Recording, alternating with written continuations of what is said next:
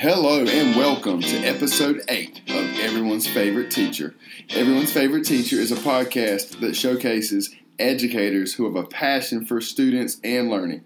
Rita Pearson once said that every child deserves a champion, an adult who will never give up on them, who understands the power of connection and insists that they become the best that they can possibly be. On this show, we pick the brains of champion educators who are dedicated to their students. I'm your host, TJ Parrish. Connect with me on Twitter at TJParrish28. Our guest today, joining us in the mobile EFT studio, is one of my favorite people in the whole world, my sister Anna. Anna currently works at Glenn Elementary School in Durham, North Carolina. She is a school counselor. She is known for her big heart and loves working with at-risk children. Welcome to the podcast, Anna. Thanks, Teach. Thanks for being our guest today. Listeners, Mom and Dad will be tuning in later. Thanks for that, Mom and Dad. Just first question. What was it like growing up in your big brother's footsteps? I cannot believe that's your first question. Well, as the baby in our family, I'm used to following behind somebody. I guess I thought maybe after age 12, people might stop calling me or referring to me as TJ's little sister, but at 29, that has not happened yet, so still waiting on that one. Well, bless your heart. And I'm actually the middle child, and there's an older sibling she's a doctor today, so she was brilliant as a child, and I made it until about 6th grade, and every year in school, the teachers would say, "Are you sure you're Aaron's brother?" And by about 6th grade, I kind of knew what they're getting at, and I took a little bit of offense to it because I just wasn't as hardworking and studious as she was, but I was interesting in other ways.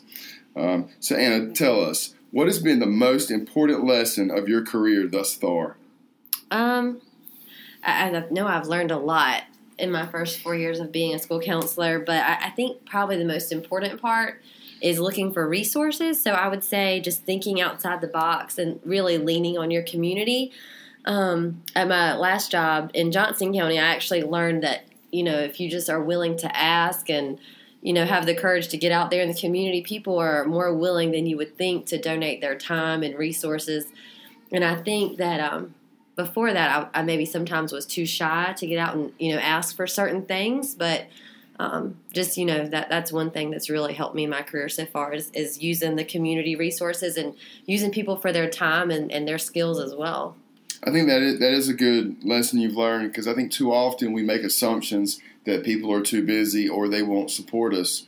I have found in my experience, if you ask people for their help, they'll help you. They want to help. Yeah, absolutely.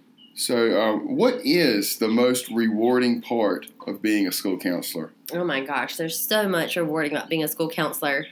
I think some days are hard and you forget, but it's so easy for me to ramble off all the rewarding parts of being a counselor. It's fun working with kids because kids are hilarious, first off. The stuff they tell you and how seriously they take their problems will make you laugh, but you have to try to keep a straight face because everyone's problems are big to them. But I would say my most rewarding part has really been working with families as a family unit, just getting out into the community because, sometimes you lose focus. Like, I had a great educational experience as a kid. I loved school. My mom was like our classroom parent. She was always there. But some people don't have such a positive educational experience, and then those people become parents, and they that resonates onto their children's experience as well. So being able to get into the family unit and kind of change that aspect for both the child and the parent has really been rewarding, because I think it actually makes a big difference when you change the parent's perspective on education. That's a great answer. One of the things you said early on in your answer was that everybody's problem is really important to them, or it's big to them. No matter when we hear someone's problem, we have our perspective of it, and that's not that big of a deal, but it's their problem. So that was something you said that I was definitely over here nodding my head about. So what is the most challenging part of your job? Okay, well, this equally, I could probably ramble off a million things as well. But, I always tell my students that I say Miss Simmons' number one job is to advocate and keep my students safe. But in that is the sad fact that a lot of my day is usually spent dealing with Child Protective Services. And, sometimes that leads to great things, and sometimes it helps the situation, but it's never easy to have to call Child Protective Services and really kind of intervene on someone's life in that way. I always agonize over every decision I make and really think about it. I think about what I'm going to say and, try to say positive things, but also lay out the situation. But I think that's something I always have a hard time and definitely take home with me. And one other challenge that I've really recognized this year is just finding new ways to reach kids. As I mentioned earlier, I had a really positive educational experience as a kid. I loved school. But, you're going to be dealing with kids that had different experiences than yourself. And so just finding new methods and practices to work with kids is always something that I'm working on. Outstanding. Yeah, that phone call to Child Protective Services is nothing we want to jump at. But unfortunately, sometimes that is what the situation calls for. We have to do what's right for kids and protect them. So doing that on a daily and weekly basis, I know, is something that you don't take lightly, but you do take home with you as well. Can I offer one piece of advice too, Teach? Please do. Something that a mentor taught me, and I really lived by that, is you can agonize over the decision of whether to call, but as long as you're calling with the facts, and this goes for anyone because teachers out there listening, you are more than welcome to call than anyone, because really anyone from the community could call Child Protective Services. But really, they have a great system for weeding out what gets taken and what doesn't.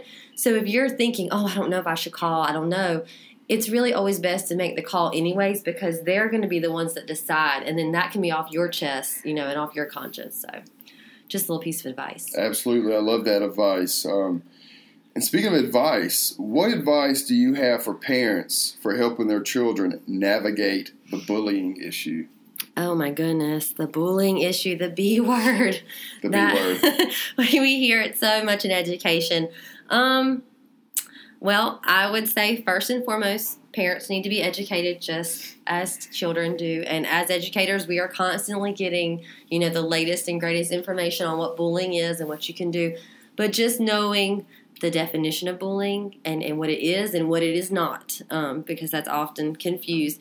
I would say, most schools have a great protocol for dealing with bullying, so I would say trust the system.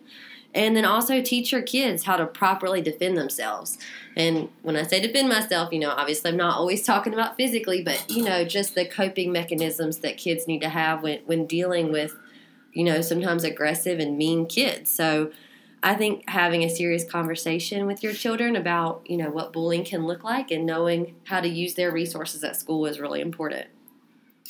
That's great, and that will continue to be a big issue for parents, students, and teachers going forward.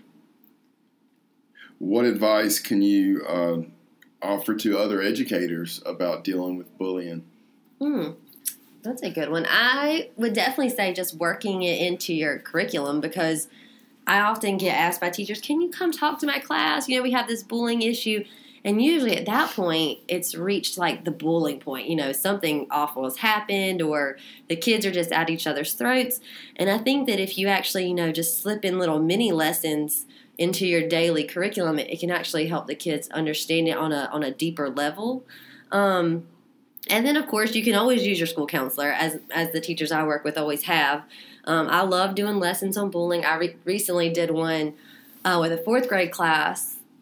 We did the old step to the line activity, which is always fun. It's a great bonding activity. It's step to the line if you've ever lost someone that you love, and it really brings the class together, but also shows them, some humility and caring. So, and then also just on the technical point, just always document everything. Always document any incidents and just keep kind of a tab on what's been going on in your classroom. That's good. I think it is good to make bullying incidents a teaching opportunity, because I think oftentimes I'm an assistant principal, so one week I might have one kid that's engaging in some bullying type behavior, and then the following week they are being bullied or vice versa. So it's kind of it goes around and round sometimes. It's a cycle that we need to break. But I think educating and talking to our kids about it can definitely help prevent it for the most part. So, Anna, I have one more question for you. Okay. What do you want students to remember about Mrs. Simmons? Oh, well, gosh, there's probably a lot I want them to remember about me, too. I love when they remember my name, so that's helpful. But I think that in my current role, I'm mostly working with kids that don't have the most stable home lives. They haven't had the easiest childhood. So I really just want my kids to remember me as a constant positive in their lives. I try to never really raise my voice or, lose my temper or cool, because I want them to see that there are adults that are positive and that care about them and that, are really in their corner. So I just hope they remember me as that person that really cared about them. What do you think is the most important character trait we could model for students? I mean, the one I focus on mostly is just patience and understanding, because I think that if you're patient and you listen to someone, you're more likely to see their point of view and you're more likely to want to get to know someone. Oftentimes I see kids just jump and want to respond so quickly. I try to teach my kids in small group lessons to just kind of, I tell them to lay back and listen, and just listen to a person and try to get to know them a little bit more before you jump to conclusions. So I think patience and understanding is something that adults could benefit from, but kids as well. That's perfect. So to end the show, my sister has laid down the challenge. If you're on spring break or when you get back from spring break, take the time to teach and talk to your students about patience and understanding. Anna, thanks for sitting down with me today. We are actually at our mobile studio. We are at a family vacation. We're on the back porch of our vacation home looking over the Great Smoky Mountains. It's a pretty outstanding scenery for today's show. It is. I enjoyed our conversation. I always learn so much from speaking with you, because I know you learn a lot from talking with me, your older and wiser brother. But thanks for taking your time today and sharing your inspiring words. If you want to connect with me on Twitter, my handle is TJPayers28. If you would like to be a guest on the show or would like to recommend a guest for the show, please send an email to favoriteteacherpodcast@gmail.com. Thank you for listening today. We would absolutely love for you to write a review of the show on iTunes. Students need champions in the classroom, so step into your classroom tomorrow and be a champion. That is all for now. Catch us next time on Everyone's Favorite Teacher.